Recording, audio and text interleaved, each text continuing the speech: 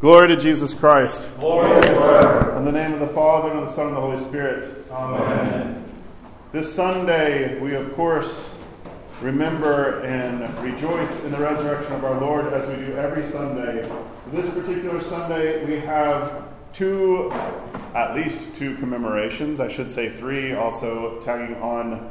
I feel like she often is forgotten, the nun Barbara, who was a faithful companion to St. Elizabeth.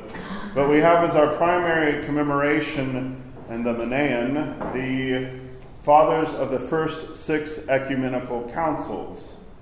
But we also have the commemoration of St. Elizabeth, the new martyr, who is one of the most beloved saints of this past century. She definitely has, I know, many people named for her, one of them being my eldest, Elizabeth.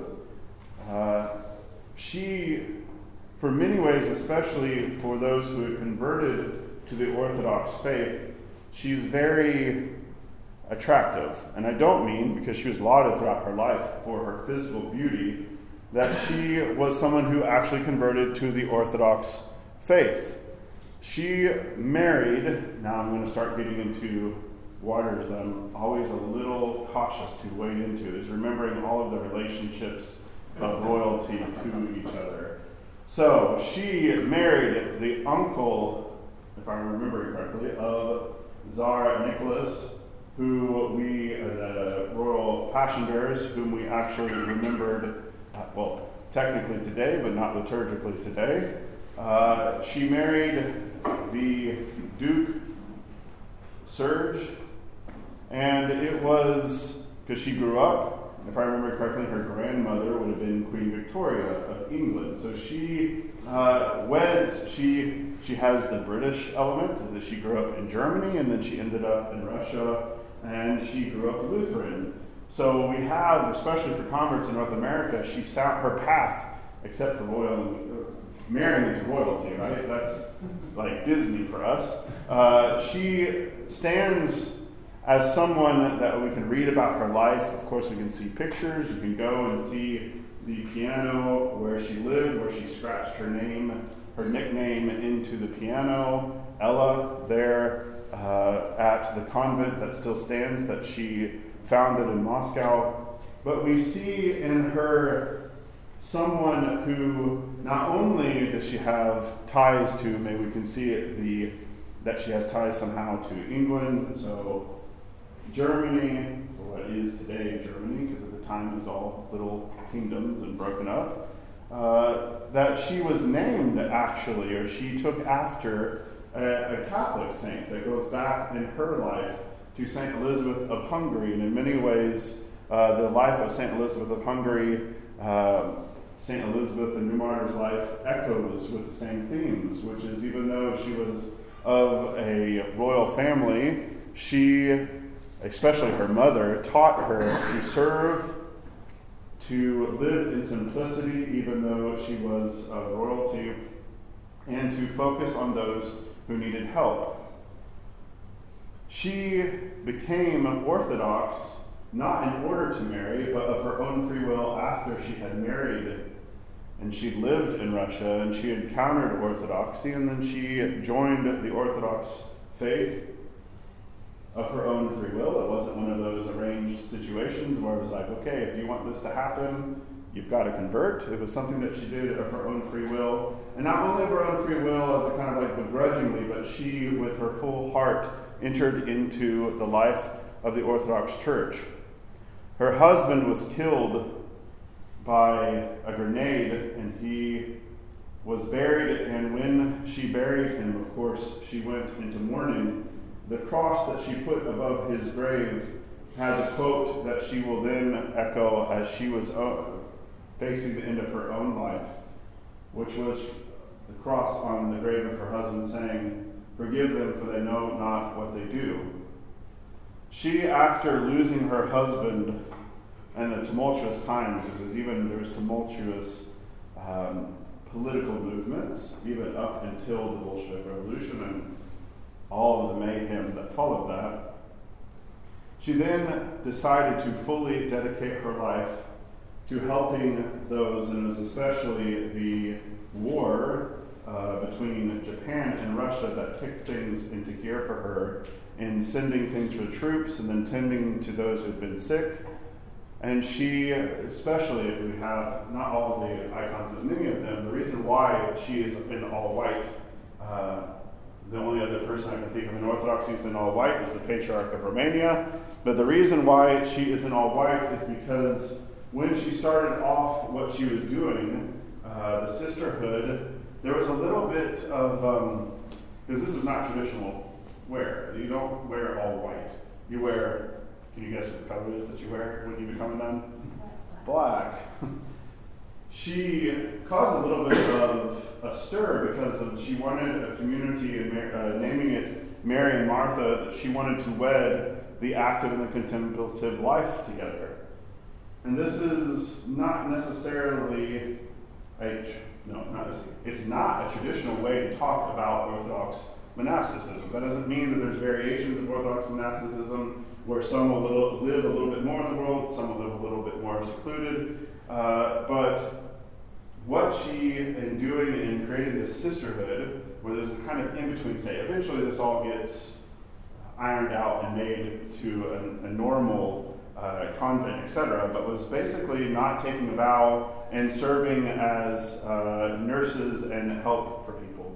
So she wore white because she was not fully taking the habit in the same way that others would. And she's actually criticized for bringing Protestantism into the Orthodox Church.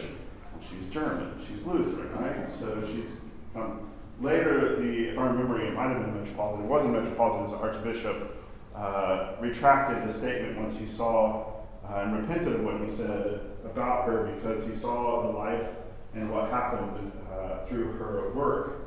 But she threw herself completely into, while she could have continued to go to all the balls, all the social things, she threw herself completely into a life of not just activity, because she founded a community that was to really be active in serving people and helping people.